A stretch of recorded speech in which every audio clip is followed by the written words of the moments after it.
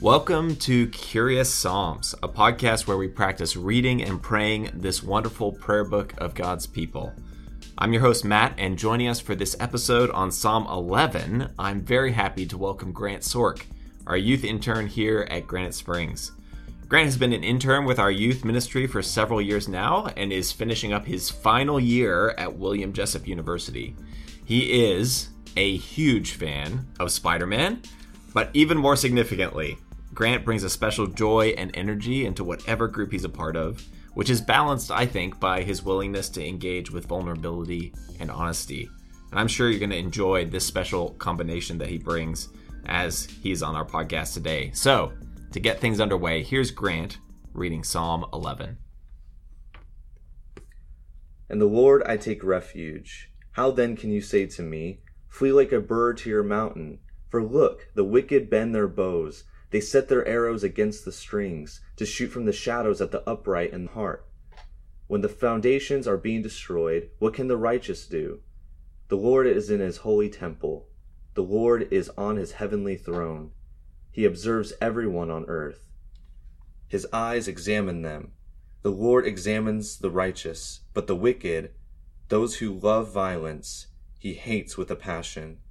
On the wicked he will rain fiery coals and burning sulfur. A scorching wind will be their lot. For the Lord is righteous. He loves justice. The upright will see his face. Grant, welcome to Curious Psalms. Hey, thank you for having me. You know, a little behind the scenes here for the listener at home. We're recording this at a distance. We're not together. So you're in your apartment and I'm here in my office. And we're navigating some internet connections, but nothing can stop our connection, Grant. So I'm delighted to have you here and get to talk to you about Psalm 11. Happy to be here. Yes. Well, Grant, is there anyone you want to say hi to? You know, I've never done this before, but if you have any shout outs at the top of the show, your mom, anyone who might be listening. Oh, man. Yeah, let's do some shout outs. Yeah, shout out to all the people who I'd hope be listening to this episode, my family, my mass amount of friends, the hundreds upon hundreds of friends that I have, because I am just so popular among so many people. I just hope they all just have such an enriching experience listening to this podcast. I'm not gonna lie, this is why I had you on. I was looking forward to the audience that you would draw. So, oh my goodness. Oh well, longtime listeners know the format's really simple. You know the questions that are coming, but we talk through these three questions: what stands out to you in reading the psalm? What do we learn about God from this psalm? And then how does this psalm help us to pray? So let's dive in, looking at the 7 verses of Psalm 11. So Grant, the first question: what stood out to you in reading this psalm? Yeah, the first thing that would stood out to me, I would say, would be that fire and brimstone kind of feel to it. When he's talking about the wicked and talking about the punishment that's coming their way, I am not used to studying those types of scriptures in the Bible. And because, you know, just something that's kind of, something that I'm not used to. So I think that definitely caught my eye at first. And I'm thinking to myself, wow, like how are we going to put a positive spin on this one, right? When it kind of sounds very intense, right? But it is scripture, and like there is joy to be found in this for sure after reading it and studying it some more. But yeah, I would just say the first thing that stood out to me was kind of the intensity of the words against the wicked in this passage. Yeah, it's no joke. A lot of the Psalms have this quality, right, where there is something deeply kind of visceral and powerful to the language that's used. And here, the classic language for verse 6, my translation is fiery coals and burning sulfur. But the classic way of talking about that is fire and brimstone. So it's like literally, here's the phrase that I think a lot of us, at least I can speak from my experience, are raised to kind of shy away from, right? Oh, the fire and brimstone preachers, those are kind of the people who don't understand grace properly. They don't have the full picture. Right. But here in the midst of the psalm, the psalmist is using these. So we have to wrestle with it, as you so well said. I'm curious, this is kind of a follow-up question, Grant, but I'd be curious to hear from you. You know, you said there's joy to be found in this psalm, even in the midst of the intensity of this language. You know, for you, as you kind of read it some more, where did that come out for you? Yeah, that came out for me when kind of reading it some more. And I use the Blue Letter Commentary to kind of help me when I decipher passages and I'm having a hard time grasping the deeper meaning and things like that. And I think after reading it some more, the joy came out for me because this is coming from an era in David's life where there's like no hope, right? You have Saul after him, he's in hiding, and all these different things are against David. And those who, were David's counsel at the time were telling him things. And, it says right here, it quotes it in the scripture saying, flee like a bird to your mountain.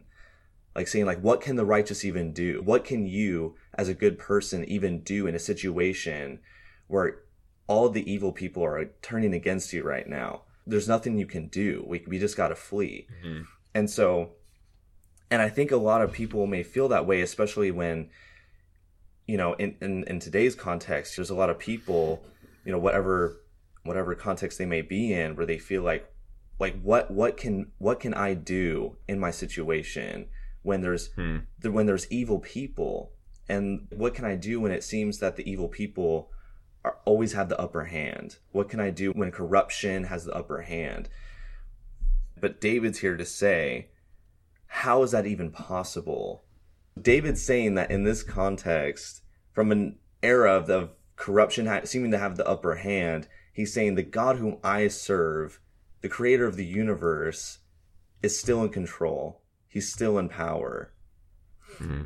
And so with that reality, David having grasped that reality, he's saying God is still present in where he is. So he's ignoring the talks of being told to flee and run away. Instead, he's saying God is present. God's not running away. He's still in control. And so I will trust in that and not flee, like I'm being advised to do. Yeah. I'm fascinated by, you used the word corruption a couple of times. And what caught my eye was the way that the wicked are described in this psalm. They really only get one description that comes in verse 5. The wicked, those who love violence, he hates with a passion. In other words, the only real description of the wicked, other than what they do, is that they love violence. Yeah. And that just raised a whole host of questions for me, because I think we might usually think, when the Bible talks about the wicked, it talks about people who worship other gods or sin in all these ways. And I wonder if the psalm is helping us cut to the core of who the wicked are, which are they a people of violence? And you use the word corruption, which when people are in leadership, I think there is kind of a violence to corruption, people taking advantage of other people. And this was one of those moments as I read that, it forces you to reflect, what is violence here? There is perhaps the image of literal violence.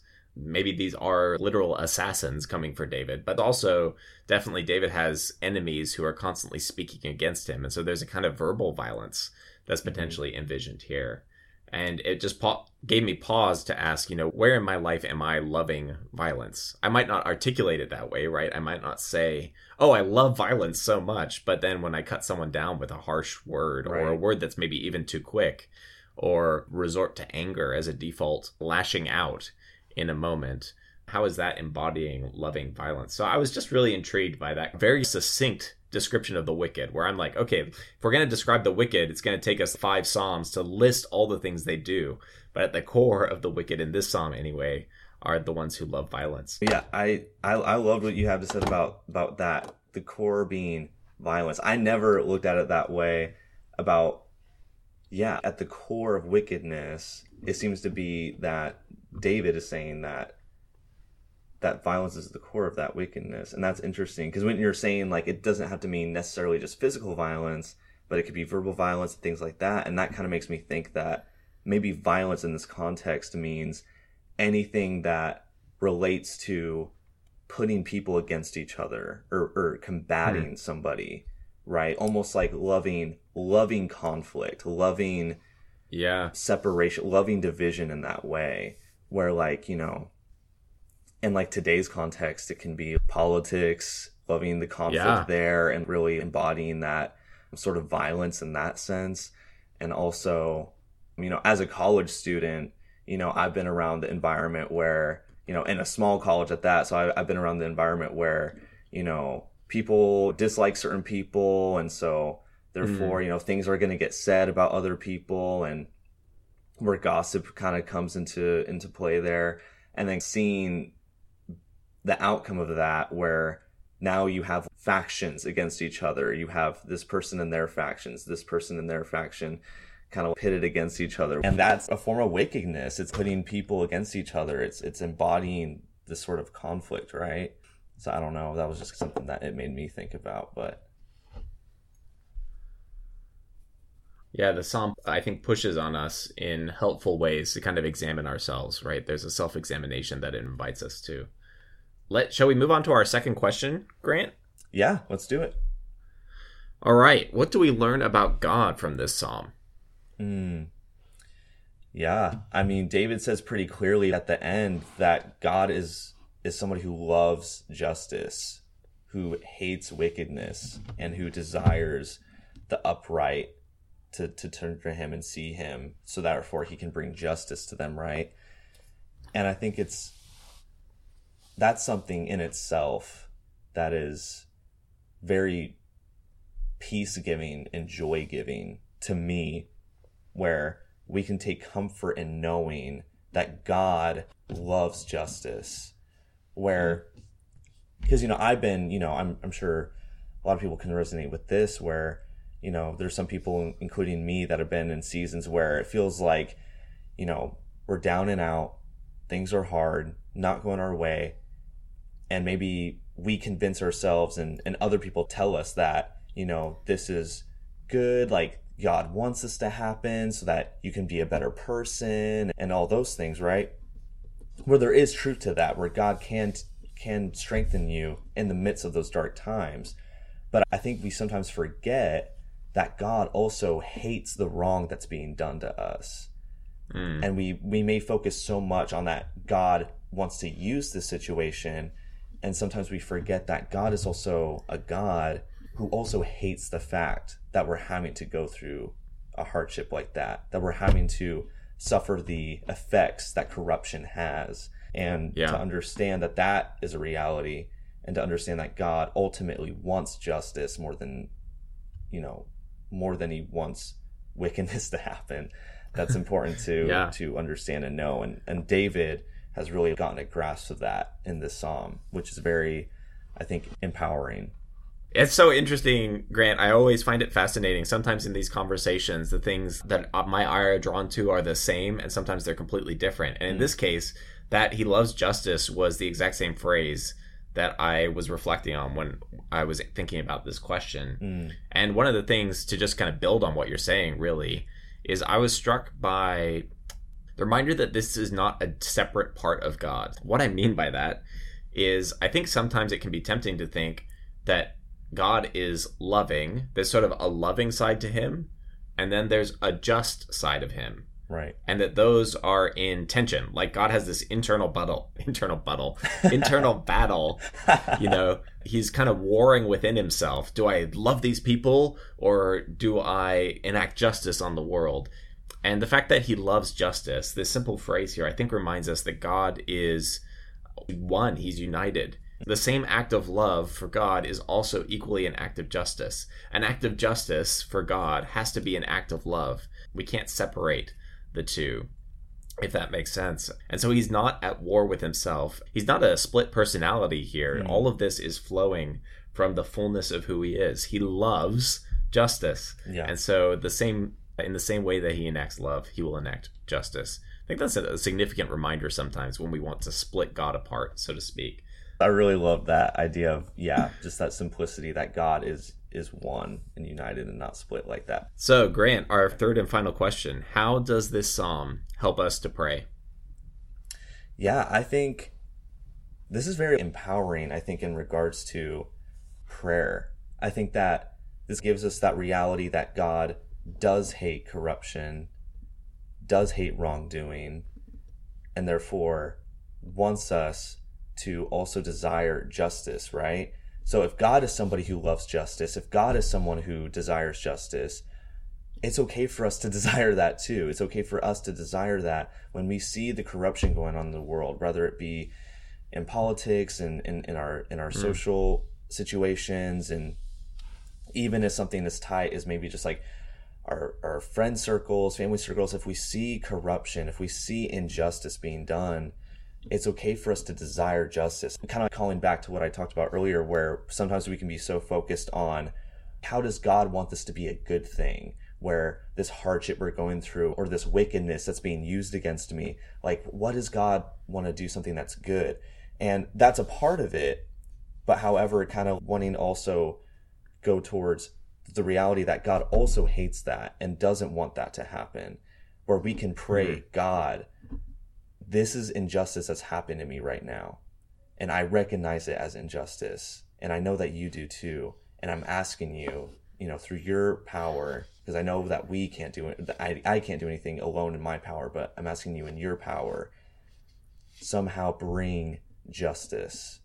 I'm pleading to you for justice right now. And however God wants to answer that prayer, and in whatever timing he answers that prayer, his ways are above our ways. We're not going to understand that part of it. But I think God wants us to know that he does care about justice. He loves justice. Therefore, we should care about it too. And so when we see it going on to others, not just ourselves, but when we see it happening to other people, ourselves, all of that, we're being called to pray for that, I think, to pray for a reality to an end of corruption, to the coming of justice that God wants to bring. That's so helpful, Grant. I think that's, in so many ways, what you're saying is the antithesis of these advisors who have despaired, who are sort of like, this is the way the world is. And, basically flee to the mountain, flee like a bird to your mountain, which I just love that phrase. Yeah. Flee like a bird to your mountain, get out of here, because there's just no hope. And this is kind of the reality that we're experiencing. But the Psalm pushes on us. I think one thing that it helps remind us of is that we need constant reminders, and we need to practice this in our prayers, that our experienced reality is not all of reality. That's so much the turn that's happening in this psalm, right? The experienced reality of verses 2 and 3, of the futility and the relentlessness of the wicked. David is then saying in verses 4 through 7, that is not all of reality. And our praying this psalm is really an invitation to lift our eyes, so to speak, not to ignore what's going on around us, right? It's not to say like, none of this matters anymore because God is in his holy temple. He's on his heavenly throne. But it is to say there is more going on here than we might tend to be aware, at least initially.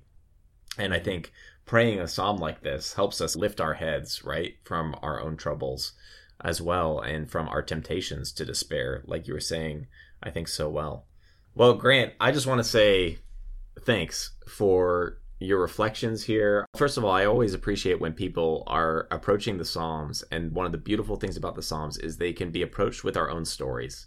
So even as you're reflecting about how you experienced violence, quote unquote, in a college setting, right? The Psalms are so universal. They speak to us in all our different contexts, including in a small college setting all the way through the rest of our lives. So I appreciate you kind of bringing your perspective and bringing your honesty and your reflections as we talked about Psalm 11 today.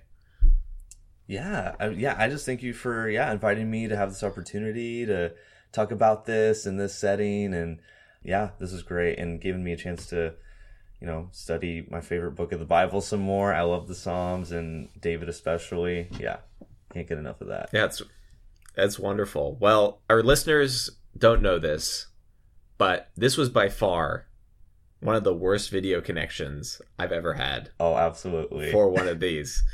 Our audio was cutting out, our video was cutting out, but extra kudos to you, Grant, for, like a pro, just picking up on thoughts where they left off.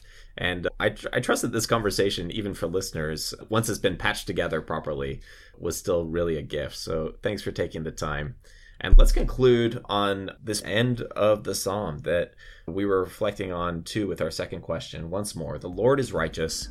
He loves justice. The upright will see his face. So friends, go out and pray the Psalms.